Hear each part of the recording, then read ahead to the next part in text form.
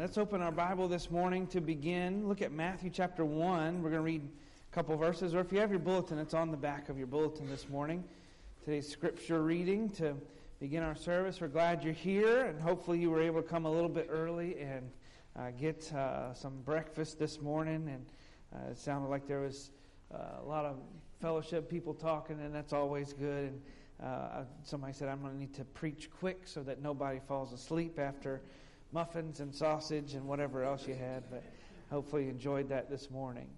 Matthew chapter 1, if you would, look at verse 21, and we're, of course, in the Christmas season and be thinking about this thought this morning. I'll read the first two verses, and then we can all read verse number 23 together. Matthew chapter 1, I'll start in verse 21. You join in on verse 23. And she shall bring forth a son, and thou shalt call his name Jesus, for he shall save his people from their sins.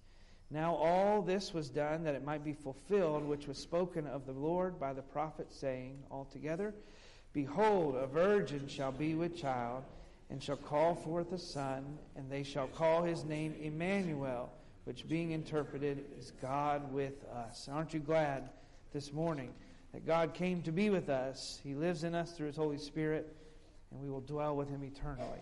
Let's thank him for that. Lord, you are good and gracious to us, and you came to this earth, and you lived, took on human form.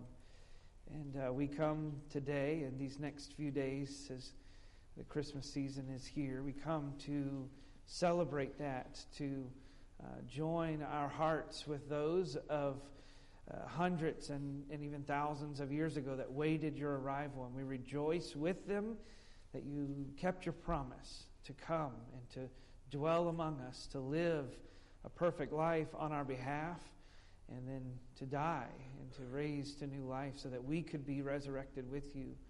And so we thank you this morning that you have done that. And so we pray that you will keep our minds and hearts focused on that in these next few days, and that it would impact us and change us to become more like you.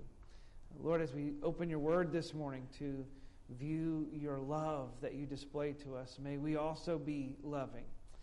May you forgive us of our sins and our failings of the week that we bring even this morning before you, knowing that we are discouraged by them, and we are upset by them, and we repent of them, and now we turn to your grace and ask that you would move and work in us. Help us to move past them and to find your love redeeming in us this morning. We pray for those that are hurting today, those of our church that have had loss even this week, and we ask that you would give them special comfort, whether in the service today or wherever they may be from your word. And we ask that you would guide and direct. Help as we sing, as we pray, to glorify you. For it is in Jesus' name we pray. Amen.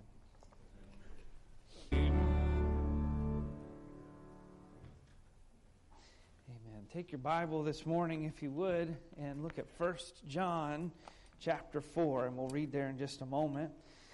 And as you find your place there, you can take a look at your bulletin for today as well. A number of things coming up that we'll draw your attention to, and some announcements that we'll make. So find your place in the book of 1 John.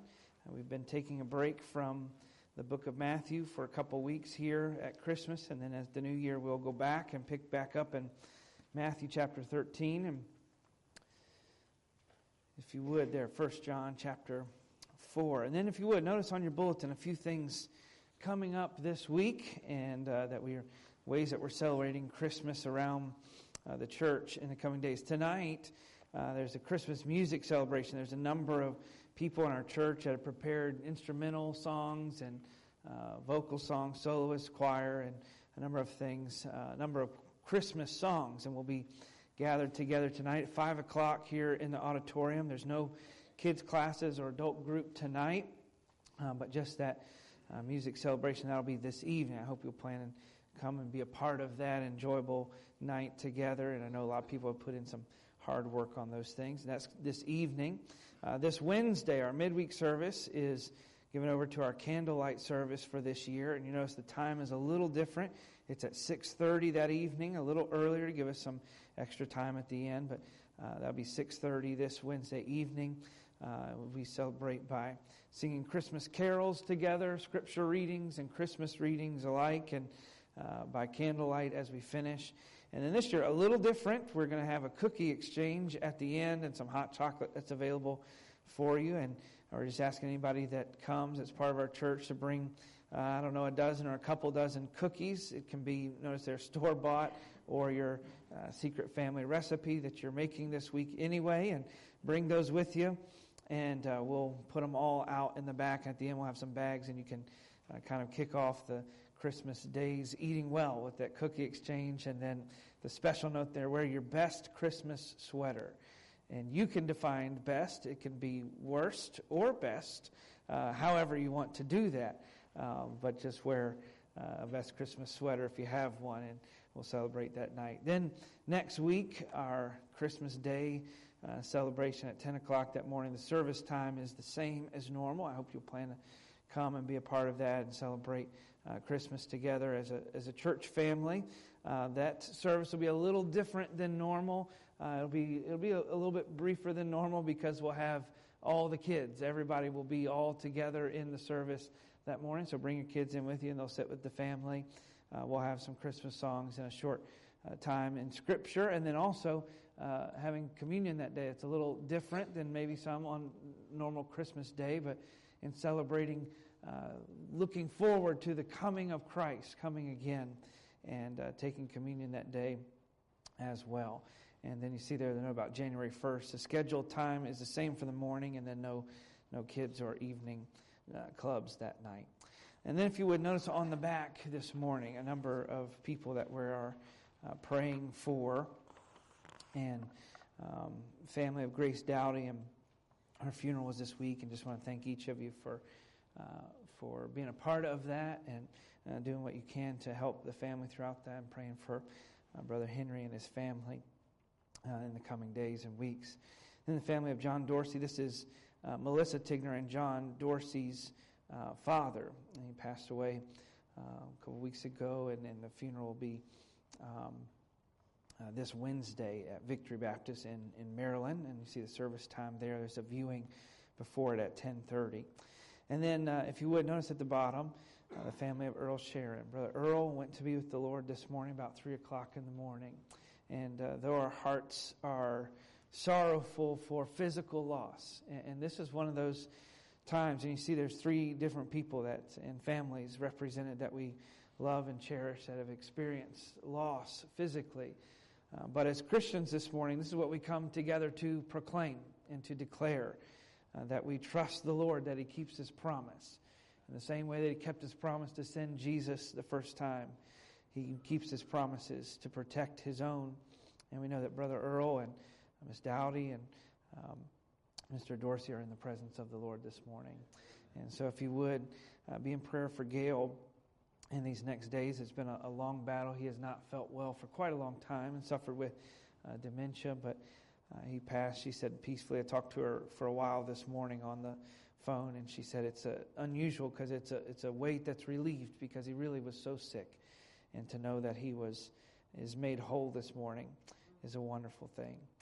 It says funeral arrangements to be announced. Actually, speaking this morning to her, I can give those to you. That'll be this Tuesday from 9 to 11 in the morning. There'll be a viewing here at the church, a visitation with family from 9 to 11 this Tuesday morning. And the funeral will follow immediately at 11 this Tuesday morning. And she planned to do that because of the holiday and possible weather and different things. And Brother Earl will be buried on Wednesday in Wise, North Carolina. And so they tried to adjust that for those things. And so if you plan to be a part of that, I know that'd be an encouragement to the Sharon family as well. All right, let's look, if you would, at 1 John chapter number 4. We're just going to read 2 verses this morning. We will eventually buffer this a little bit with the verses before and after. But I want this to be the driving center of our text today as we look to this. We've been talking about words for our waiting, words for Advent, words as we not only celebrate Christmas and look back to the Lord, but as we look forward to Him. Notice, if you would, it says in verse number 9. In this was manifested the love of God toward us, because that God sent His only begotten Son into the world, that we might live through Him. Herein is love, not that we love God, but that He loved us and sent His Son to be the propitiation for our sins. Let's ask the Lord to help us, and we'll have one more song. Father, thank you for your word today, and bless it in our hearts and lives. And we rejoice in you, and we ask that you would teach and grow us. In Jesus' name, amen.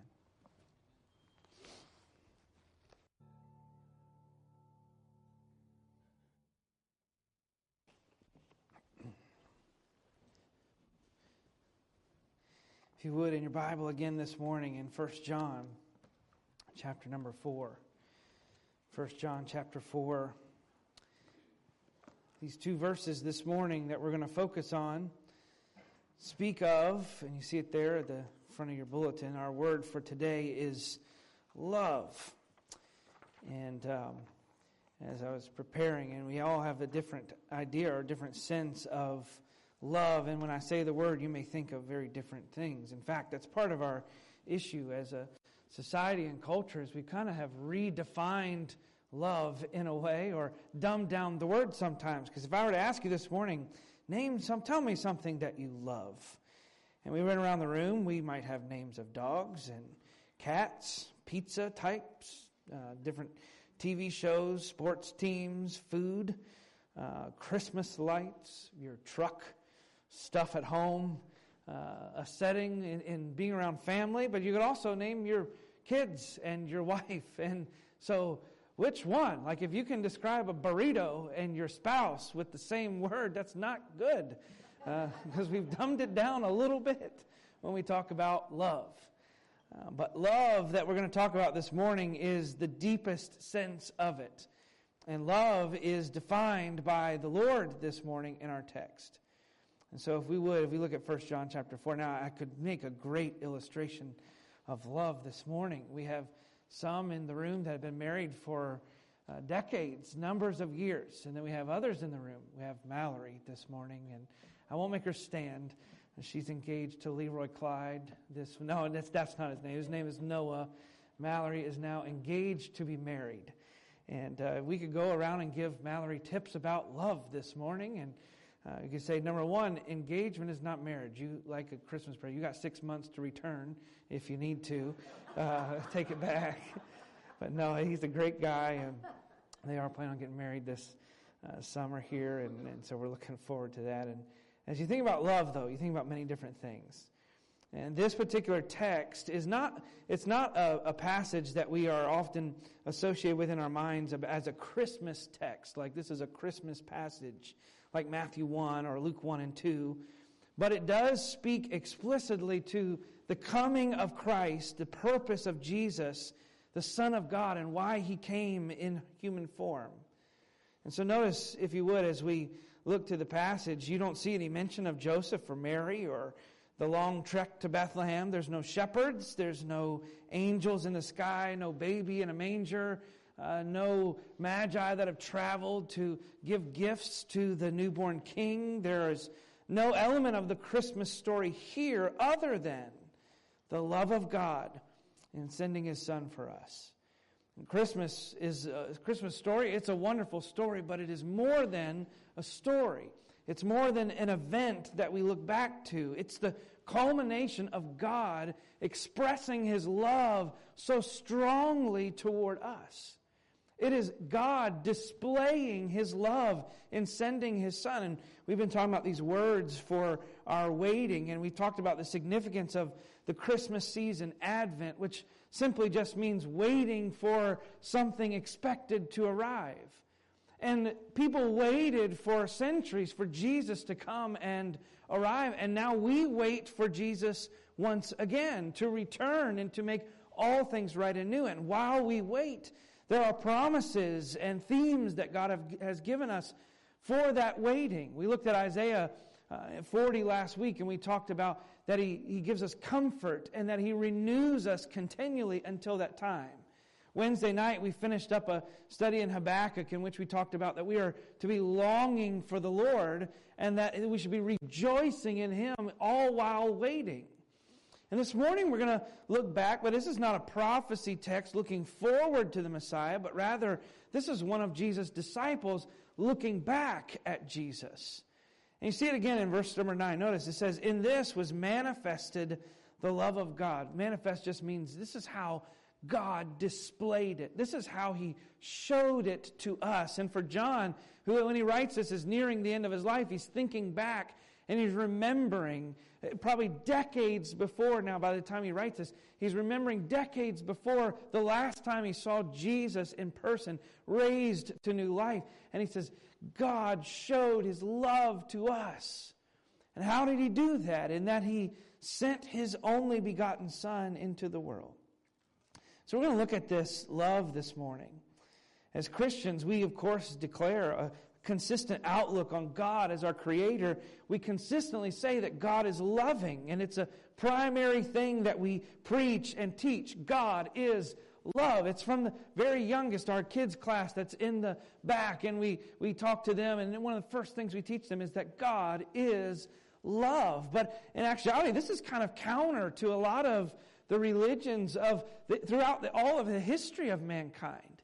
You think about how some of the old ancient religions or mythology or different things and how they viewed the forming of the world, that it was gods battling it out together and that certain things were done in our world because of the battles of the gods or the violence that ensued. And there's all these other sorts of ideas about deity or about God or about gods.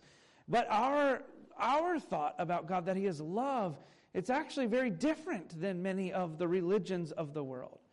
Many of the religions of the world define their God as describing them as prideful, describing them as mighty, describing them in terms of war, deceit, greed, enlightenment, even sexuality, and the general concept, but they don't focus typically on love as a characteristic of God. And I think that that's interesting as to why. Because apart from the actual true God and the display of His Son, Jesus Christ, it would be difficult to reconcile that your God or that your deity had any love toward you at all. There's no hope, there's no joy, there's no rejoicing apart from Him. And love, true love, is only found and displayed in God. Notice, as we look again at 1 John in a moment, it tells us that we can and should love out of God's love. In fact, human beings can't gain their full capacity to love unless it is rooted and sourced in God's love. Humans can experience forms of love as a form of all these common graces that God gives to all mankind in general. We can experience love and we can love people and we can have feelings of love without having a real relationship with God. But that love eventually is going to be incomplete. And in a way, it's going to be misdirected without Him. People can even deny God or hate God and still experience love and forms of love in this world. But you cannot actually know real, true love unless you experience the love that God bestows upon mankind. Even beginning to define love can be difficult. As we mentioned, we sort of dumbed the word down this morning. If I said, what do you love? And you wrote it down, even on your own list, the 10 or 12 things that you would list, there would be different types and different feelings, different elements to it. And we can have elements of love in many different things. In others, in people, in life, in experience, in stuff, in romance, in family. We can have it all these things. But in the same way that you can exist as a human being, you can live as a person, but not be alive in your spirit until redeemed and saved by God. You can exist in life, but not live without God. And in the same way that human beings can exist and live, but not be made alive through Christ, you can know of love, but not really know love deeply without the love that we see bestowed on us from our Creator. All the things in this world that give us a hint of love, they're meant to stir us, to help us to understand in a better way the true love that is only found in the human soul, between his soul and the Creator. If the things of this world are an end for us, then there's a dead-end road there. It's emptiness that you come to. If you can say, well, I love, and you fill in the blank, or I have a spouse, I have family, I have success, I have riches, I have this, I have that, I have these things, fill in the blank, but I don't have Christ, then that's all that you have. And there's an end of that. But only in Christ do we experience His true love. There's so many good things that God gives us, and we even love some of them. The Bible tells us that every good and perfect gift comes from above, and they're meant to steer us to worship Him. Even your family and the love you experience with your spouse and your children, your parents, your grandparents, the love that is there in that relationship is meant to steer us toward a sense of God's love, the greatest love displayed on us. The things in life that we grow strongly toward or that we attach ourselves to, they're meant to steer us to the worship of God. Even the Christmas feasting that you will have this week and the celebration that you have, those are good things meant to direct your heart to worship God, the only thing that fulfills the human soul. And in this passage, we have this declaration of love from God. You say, well, what does this passage have to do with Christmas? Well, notice that 2 times in 2 verses, it references why and how God sent His Son, Jesus Christ, for us. Now, we're going to walk through the passage just phrase by phrase. But I want to touch the heartbeat of the passage for a moment. Look at verse number 10. Herein is love. Now, notice the next 3 words. Not that we. Isn't it interesting that little phrase, it eliminates our ability to define love on our own terms or in anything of ourselves. And as we walk through this, notice in verse number 7 it says, Beloved, let's love one another, for love is of God. Verse 8, He that loveth not knoweth not God. Why? Because God is love. And verse 10 says, here is where you find love. Not in us. It doesn't begin with us. Even the love that we experience in our relationship with our God. And I think that's why we struggle sometimes in our relationship with God, because we try to build it out of our own imperfect and incomplete love for Him. When in actuality, our relationship is built on His perfect and complete love for us. And as we look at the idea, it's a bad idea to try to define love solely by human understanding. And when we do that, we especially err when we decide to judge God's love by our own standard of it. When we judge, well, God loves me because I feel loved. God loves me because He's doing what I would do for myself if I loved me, if I were God. Because He's working in a certain way or He's doing a certain thing. When we define God's love with our own terms, even He is going to seem to fall short, because our love, our concept even of it, is broken without Him. So herein is love, not based in us, not judged by us, not decided by us, not even confirmed by us, not approved by us. His love is not defined by our feeling toward Him. Love is not first defined by the one receiving it. Ever thought about that? Like when a mother and a father, they have a little baby and it's a newborn and they're holding it. You wouldn't walk into the room. There's love there. There is love in that room. And that baby, there'd be different discussion on this one. That baby may have a sense of it. But that baby is not capable in that moment of receiving it. And it's not capable of understanding it. But we don't wait until the child is old enough to receive it and understand it to say, well, now there's love. No, there was love the entire time. A wonderful love, a pure love of a parent toward a child. It's not dependent on the child acknowledging it and appreciating it. That's not, love itself and the relationship is not dependent on that. In the same way, God and our relationship with Him is not dependent on me really understanding how much God loves me and then receiving it and giving it back to Him. He loves me. It's a one-way directed love, regardless of how I first respond. And so if you notice in the passage, and we may not like sometimes what God does or why He decides to do things, and we try to determine what love is, and that's not a good idea because as a human race, we're fairly terrible at it. I want you to notice this morning God's message of love. Let's just look at the phrases.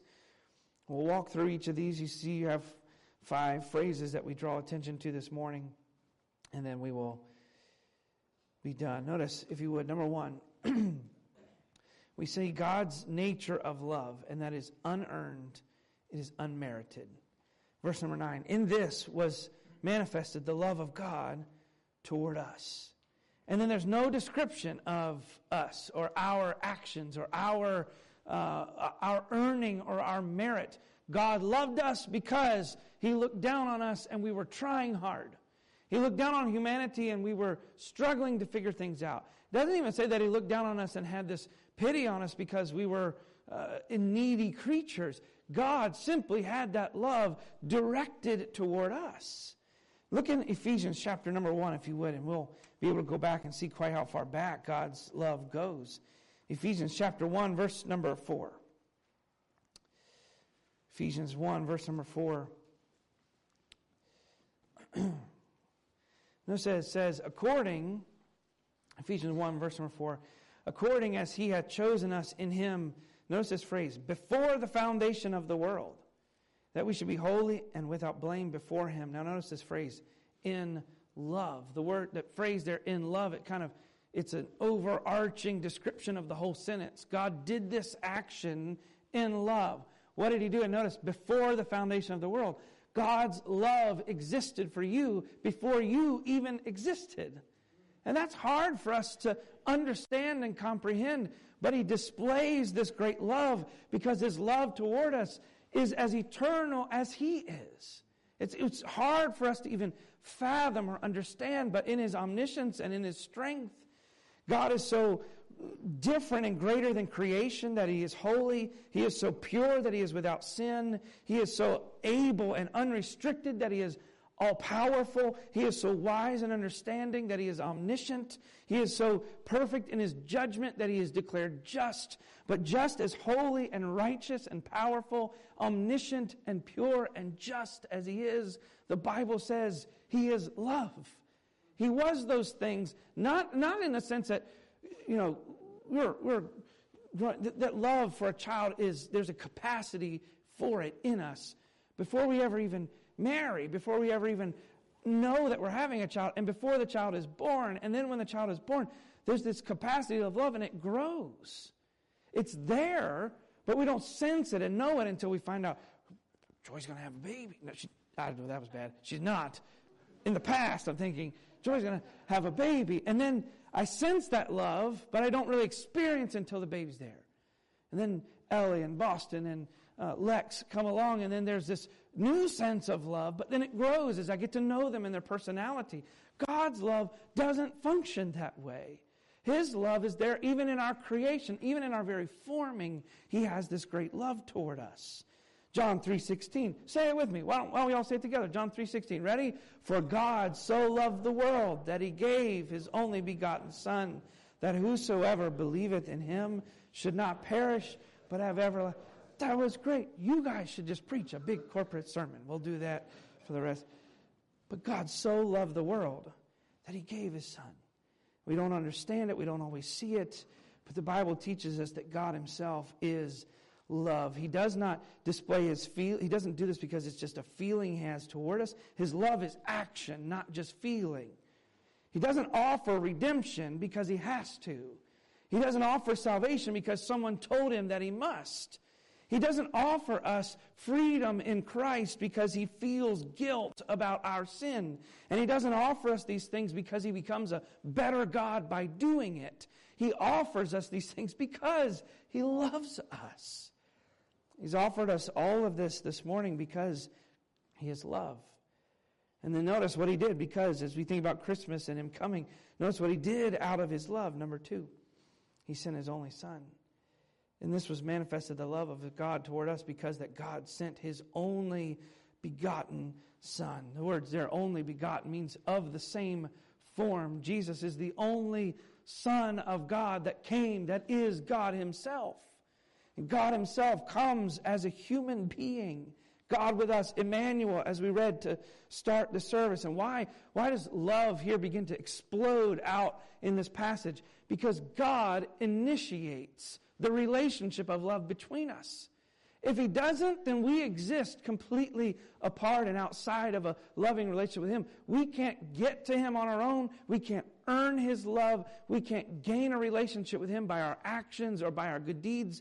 But by grace, through faith and repentance alone, we have that. And how is it offered to us? Because God initiates. And I'm not sure this morning, Mallory and Noah, I'm not sure who was interested before the other one or who initiated it. But there's this sense sometimes when somebody pays attention to you and they display interest in you. And it's like it's kind of nice that they initiated that. And then eventually Mallory just asked Noah to marry him. No, I'm just kidding. She didn't do that. Noah initiated that, I think. But there's this good sense of love in that God did not wait for us to beg for him. Because the truth is, in the wickedness of our heart, we would not do that. You say, well, yes, I would love God. Well, look at the people of Israel. They had God as their direct leader, and over they rebelled and rejected. They desired a human king. And even when God chose a human king for them, they still could not follow him. He sent prophets. He had priests. He had them offer sacrifice. He had direct revelation and messages that he sent to them, and they still rejected him. So there's no way that we go to God without God first coming to us. The Nicene Creed puts it this way. It says, we believe in one Lord, Jesus Christ, the only begotten Son of God, begotten of his Father before all worlds, God of God, light of lights, very God of very God, begotten, not made, being of one substance with the Father, by whom all things were made, who for us men and for our salvation came down from heaven, was incarnate by the Holy Spirit of the Virgin Mary, and was made man. And John says in chapter 1, in the beginning was the Word. God, eternal, existent God, came to live with us. The miracle of Christmas is that the baby in the manger was God in human flesh. You see that, number 3, that he came into the world. He sent his Son not to outer space, not to Jupiter, not to the sun to do some miraculous thing in the universe. He sent him to earth to live in human form. Think of the amazement of this, that God himself lowered himself to have needs, to be born of a sinner, in humble conditions, to have to be fed, to have to be held, to have to be burped and changed, to have to be taught, to be limited in his physical capacity when he did not need to be. He's God of the universe. And yet he displays love by limiting himself and giving himself. Philippians describes it that he made himself the form of a servant, that he became the likeness of men for us. But notice, it's not just an action. Notice there's some gifts that you'll get, maybe, hopefully you all get gifts this week from someone you love or family or friends. And you can get a gift. Sometimes it's almost like this luxury gift. Well, that's nice to have. I'll put it on my desk, or I'll use it once a year, or use it for Christmas, or whatever it may be. And then there's other gifts that you get. It's like you could use it every day. It has an actual, real purpose, and there's different forms of it. Notice the purpose of God's gift. He didn't just send his Son as a novelty. He didn't just send his Son so that there would be a good Messiah around us. Notice, he sent his only begotten Son into the world, last phrase of verse 9, that we might live. Isn't that amazing? That though we have sinned, God wants you to live. Though we deserve death, he wants us to live. Though we, as humanity, have rejected him from the very beginning, he creates this garden and gives this command, and love is displayed, and we turn away from him. And we've been doing it ever since. We reject him, but he wants us to live. We have formed and we have sought out gods in every other way imaginable, but he wants us to live. And one of our problems is that sometimes we see ourselves as generally good people, even wonderful people. Like we deserve what God's going to give us in salvation. Like God's going to get a good deal when He saves me because I'm so great. We see ourselves as worthy of what God offers. But it's against that grain that the Bible teaches. But that we are unworthy, but that God wants us to live. He says, I love you. I'll come to you. I'll live with you. I'll live for you. I will teach you, and I'll die for you. But I'll raise from the dead for you, that we might live, notice the last two words, through Him. And that's the message of this Christmas, is the message of life. That God gives new life, not only in the baby in a manger, but through that baby brings life to all men. Life in the Christmas story is not just in the conceiving and birth of Jesus, but in the life and light that He brings and gives to all who will believe. To anyone, for God so loved the world, that no one should perish, that all should come to repentance in Him. And how is that possible? Let's notice with the last, number 5, and the last phrase. So God, Almighty God, shows His love that He gives and sends His Son into the world so that we could live. Well, how do we live through this? Verse 10, herein is love, not that we love God, but that He loved us and sent His Son. Notice, so far, this is very much like verse 9. It's like He's repeating Himself. It's almost as if He's saying, God loves you so much that He sent Jesus so you would live. God loves you so much that He sent Jesus to be the propitiation for our sins. So let's phrase it all together. God loves